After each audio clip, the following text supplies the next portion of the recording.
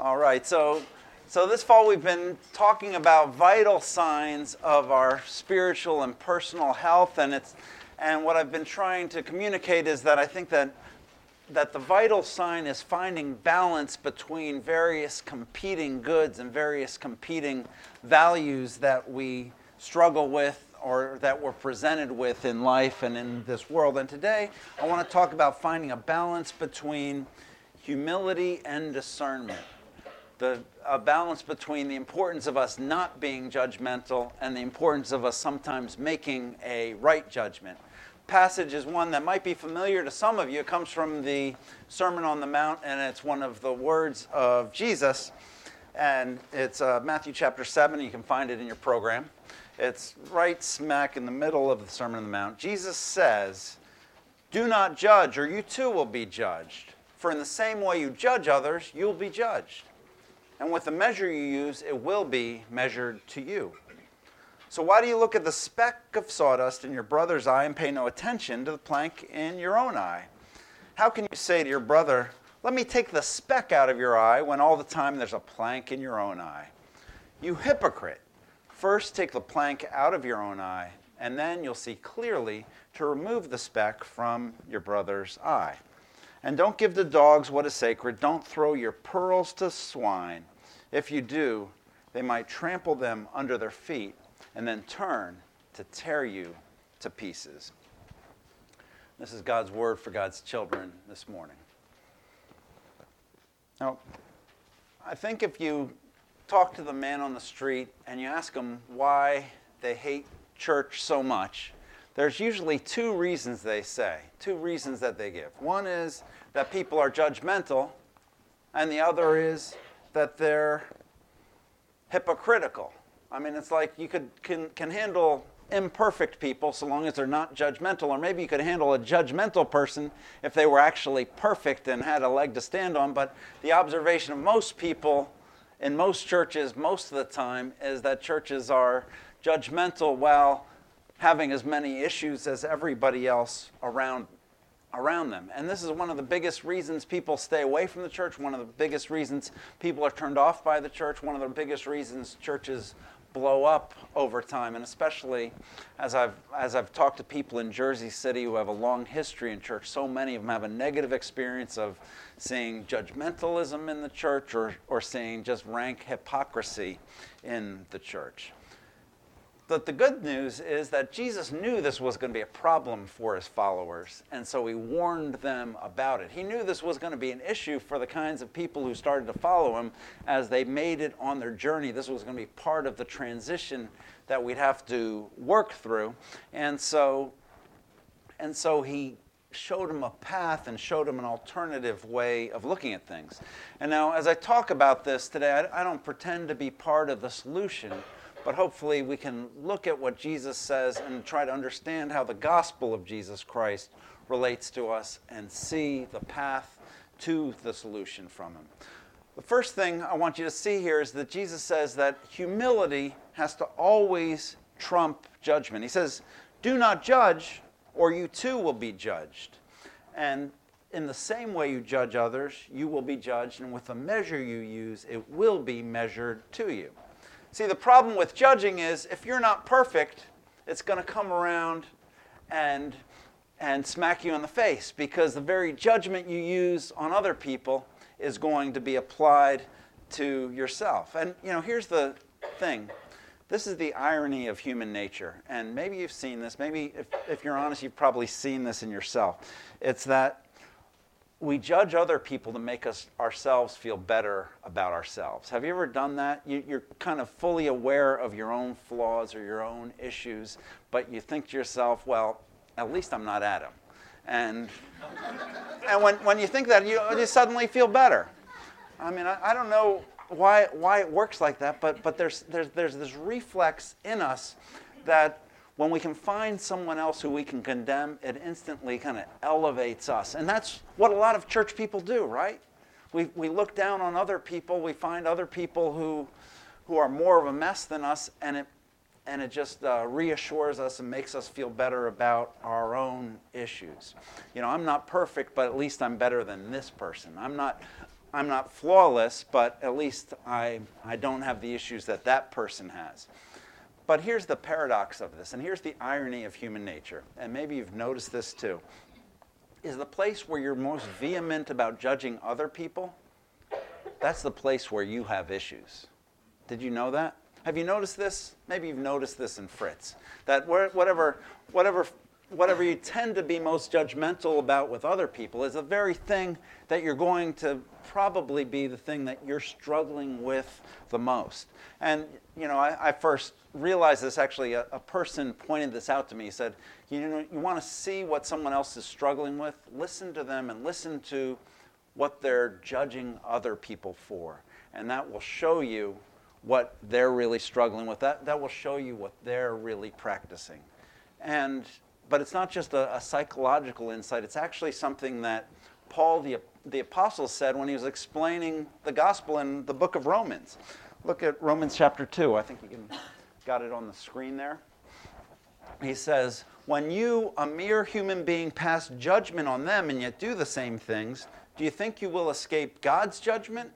You preach against stealing, but do you steal? You say that people should not commit adultery. Do you commit adultery? And what he's saying there, what Paul is saying there is one of the ways we justify ourselves is by condemning other people. One of the ways we vindicate ourselves is by finding other people who are worse than us. It's one of the worst human reflexes. So the gravity of hypocrisy is we judge others for doing the very things that we are doing because our impulse of self-justification is so strong that even if we have to condemn other people to validate ourselves, we'll go ahead and do that. See, one of our strongest reflexes is to say, it's not my fault, but if I can punish you for something you've done, then I'll feel better about myself. I mean, have you experienced this in your interactions? Maybe something bad happens at work and you're like, well, someone's going to take the blame for this, and then you find out, oh, so-and-so got fired, and so that's good. So the sacrificial lamb has been sacrificed, and the rest of us can kind of get along with things. Or remember when you were living at home and you had maybe a little brother and something breaks, and you say, well, Joey did it, and so long as Joey gets the blame for it, it means that nobody else is going to get in trouble, because so long as someone else is getting punished, so long as someone else is suffering for the sin, then it means I'm going to be okay.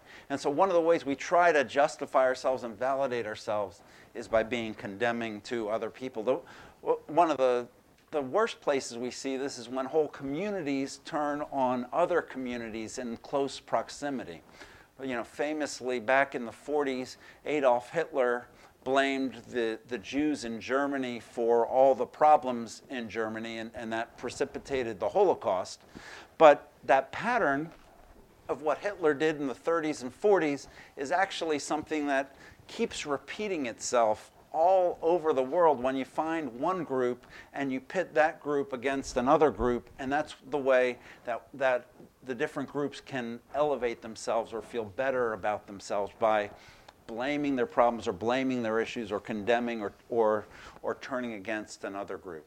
So that creates this toxic brew of blame and recrimination, and it makes everybody miserable. It ruins families, it ruins churches, it ruins communities, it ruins whole countries if we let it get out of hand.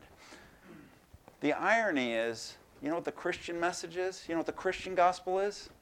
It's that we're not justified by condemning other people or by blaming other people. The way you and I are justified is by trusting in the suffering of Christ, trusting that Jesus was punished for our transgressions, that Jesus suffered in our place, and in him and through him we can be made just. In Isaiah 53, it puts it this way. He says, he, that is Jesus, was pierced for our transgressions. He was crushed for our iniquities. The punishment that brought us peace was laid on him. He goes on to say, all we like sheep have gone astray. All of us turned to our own way, but God laid on him the iniquity of us all. See, we have the strong impulse, all of us do, to justify ourselves by condemning other people, but the gospel says, no, you're justified because Jesus was condemned.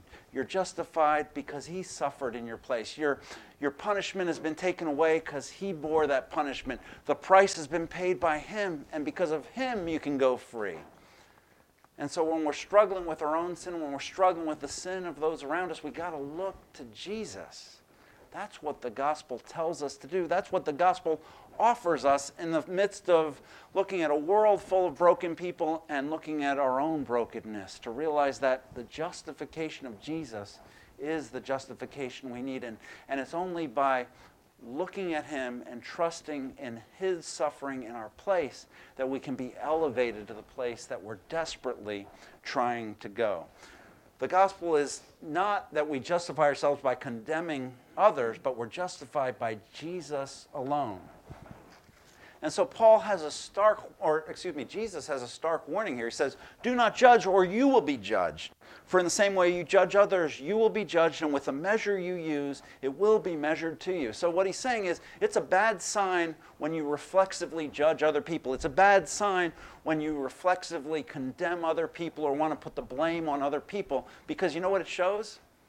It shows you haven't yet understood the grace of God in Christ. You haven't yet understood what it means that Jesus died for you, that the Lord laid on him the iniquity of us all.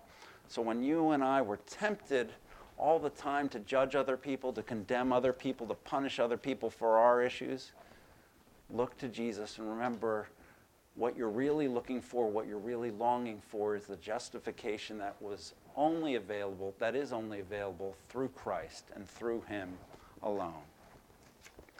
So humility has to trump our judgment, and humility that trusts in Christ alone is the hope for all of us. And the second thing I want you to see here is that humility is actually what saves us from hypocrisy. In this passage, Jesus uses a little bit of sort of a slapstick comedy. He says, why do you look at the speck of sawdust in your brother's eye and pay no attention to the plank in your own eye?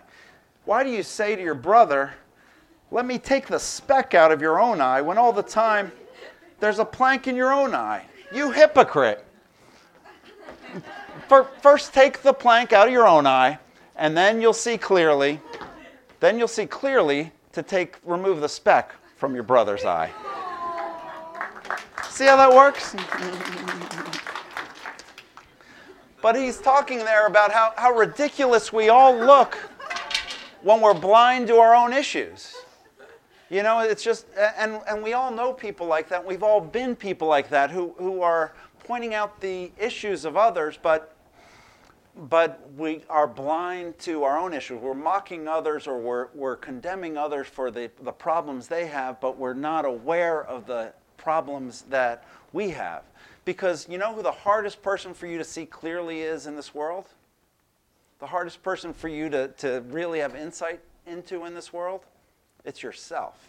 I mean, think about this. Have you ever been sitting at an intimate dinner for two, and all of a sudden the person across from you gets a little bit of sauce on their chin, and it's just kind of hanging there, just dripping there, and they got no idea. They think they're impressing you. They think they're wowing you with their insights and entertaining you with their stories, but all this time there's just this little red sauce just hanging there off their chin. And you're like, this person just looks ridiculous and pathetic right now, and they've got no idea. But that's the story of all of us sometimes, right? Because the hardest person for us to see clearly is ourselves. The hardest person for us to understand is ourselves. And, I know a lot of you think your roommate is difficult to live with, but have you tried living with yourself? I mean, that can be really difficult. You think your coworker is hard to work with, but have you tried working with yourself? That can be almost impossible sometimes. You know, someone pointed out to me recently that the common denominator in all your dysfunctional relationships is you. And, that's kind of a hard thing to come to grips with. But it goes to the basic Christian doctrine, the Christian doctrine that all of us are sinners. In other words, all of us are deeply flawed. In other words, all of us are self-deceived. We can't even see ourselves clearly. You know, the essence of sin is self-deception, that we fail to clearly see who we are and what our real issues and problems are. You know, we take this as an abstraction sometimes. You know, sin is an abstract thought, but really what it is our tendency to pride and our tendency to ignore our own issues and point out the issues of everybody around us. You know, because if we actually saw our sin, we'd have something of a breakdown. We wouldn't be able to handle it. And so the hypocrisy of churches that everybody hates and everybody's frustrated with is not necessarily that people in church call out sin. I think you would almost expect people to do that. But it's that people look at the church and say, look at all the mess that's in there. All these people who think that they're better than us when we know for a fact that they're actually just like us.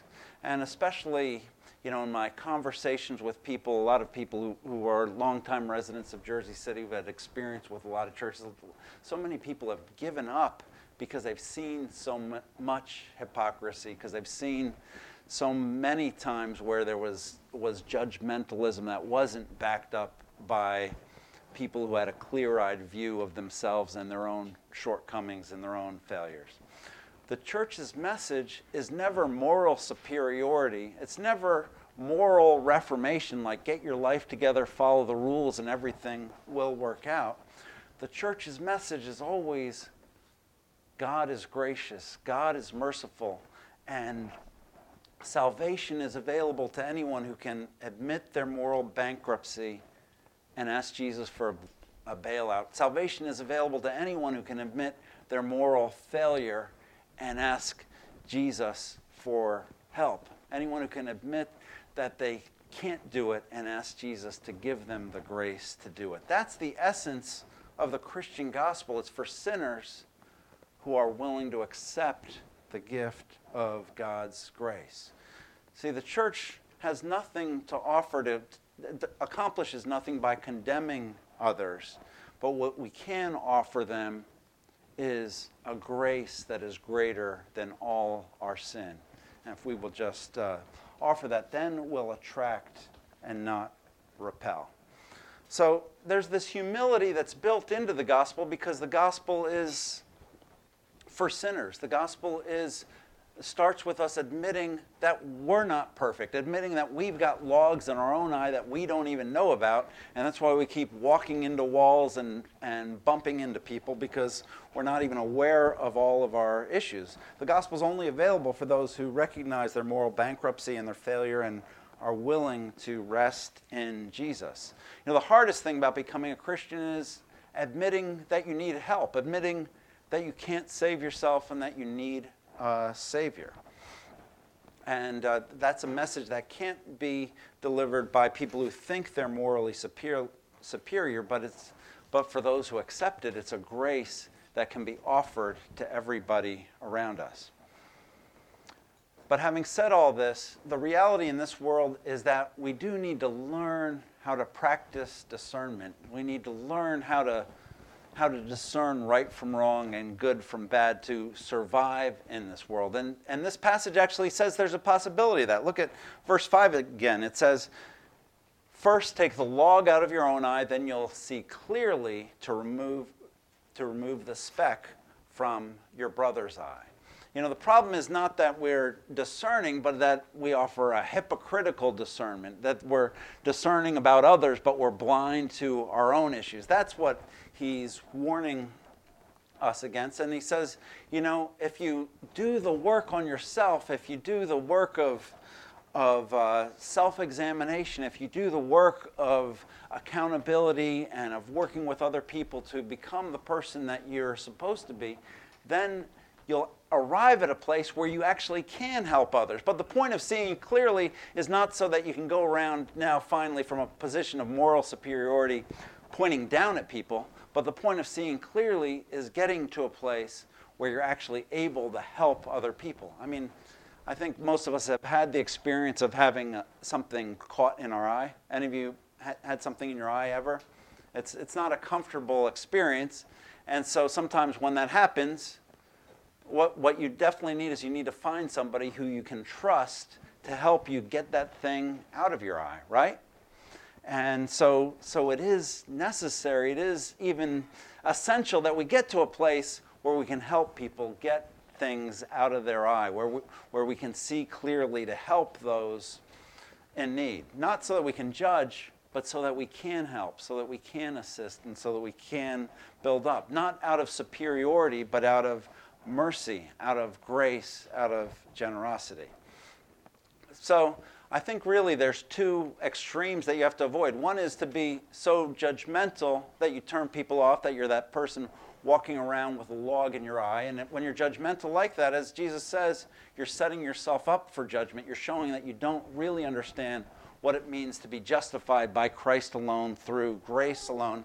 But then there's also a need for discernment. And Jesus describes this in stark language in verse 6. Look at verse 6. This is important. On the one hand, he says, do not judge. Then he says, but don't give to dogs what is sacred, and don't throw your pearls to pigs. If you do, they may trample them under their feet and then turn and tear you to pieces. So on one hand, he says, don't judge. On the other hand, he says, you better recognize the dogs and pigs and treat them accordingly. So he says we need to operate with humility and with discernment at the same time. Some people are dangerous. Some people are destructive. Some people, no matter how much you give them, they're going to trample it under their feet. And some people, no matter how many times you make yourself available to them, make yourself vulnerable to them, they're just going to take advantage of that and tear you apart. And this is hard because this doesn't happen in our casual, there's certain people you see on the street, and you give them a wide berth because you're like, that person looks like they might be dangerous. But where this actually happens, where we find ourselves entangled with the dogs and pigs of this world, is usually in our closest relationships, in our most complicated relationships with a child, with a parent, with a spouse, with a coworker, with a sibling, with a close friend. And we realize this is somebody who I'm committed to, somebody I'm entangled in a relationship with, someone who I depend on, or someone who depends on me, but I just can't trust them anymore. I just can't give them anymore. I just have to let them go. I need, every time I try to help them, it always turns out bad. I try to help them sacrificially, but they trample my help under their feet. I offer myself to them one more time. I let things go one more time, and as a result, I just get torn to pieces. And so the question is, what do you do here? And Jesus gives us really clear instructions. Do not give. Let them go. Stop making yourself vulnerable to being torn to pieces. Stop giving to someone who's just going to trample it under your feet. Stop giving people what they can't appreciate. Stop giving people something that does them no good because they keep wasting it. Stop allowing them to tear you to pieces. Protect yourself so that you don't get destroyed. What Jesus is calling us to do here is just recognize our limits and embrace boundaries in our relationships with the dangerous people in our lives and exercise discernment. It's essential in this world. It's especially essential in our closest relationships and our most entangled relationships because that's where we find ourselves getting torn up. That's where we find ourselves getting taken advantage of. And the problem for most of us is we keep telling ourselves, well, I can fix this person if I just keep working on this. But you know what? The Bible says you're not the Savior. They need the Savior. We say, well, I love this person, and my love ought to be enough to fix them. But you know what? Your love isn't enough to fix them. They need the love of Jesus in their life. Or sometimes we say, I'm just so angry I want to punish this person, but that's a way of holding on as well. What God says is, do not take vengeance because it is mine to avenge. I will repay, says the Lord. God says we even got to leave the consequences, leave the punishment, leave the correction ultimately to God because we can't restore all these things. Holding on to anger, holding on to judgment, holding on to condemnation is another way of continuing to give to these destructive people power in our lives. sometimes the thing that we can't let go of is our own anger or bitterness towards a person who has hurt us in this way or has taken advantage of us in this way. But the healthy thing to do, the only thing to do, is to let it go, to say, I will no longer give to this person the power, the ability to ruin my life and to poison my spirit. What we can do is commit them to God, because God is the judge, God is the Savior, God is the Redeemer, God is the one who is the source of a love that can redeem their lives if He chooses to, and He's the source of He's the one who can bring redemption and restoration to our lives if we allow Him to. And so sometimes the biggest act of faith that you'll take in these destructive relationships that we all find ourselves entangled in from time to time is to say, I'm not going to give anymore. I'm not going to open anymore. I'm going to let this go. I'm going to operate with boundaries, and I'm going to walk away. Because, see, the basic principle of the gospel is, people don't need you. They need Jesus. You're not the Savior of anybody. Jesus is the Savior. You're not the Redeemer of these broken situations. Jesus is the Redeemer. And you're not the judge of those who've done wrong. God alone is the judge. You can't trust Him for anybody else. Your job is just to trust Him for yourself, for your own life, for today and tomorrow and the day after this.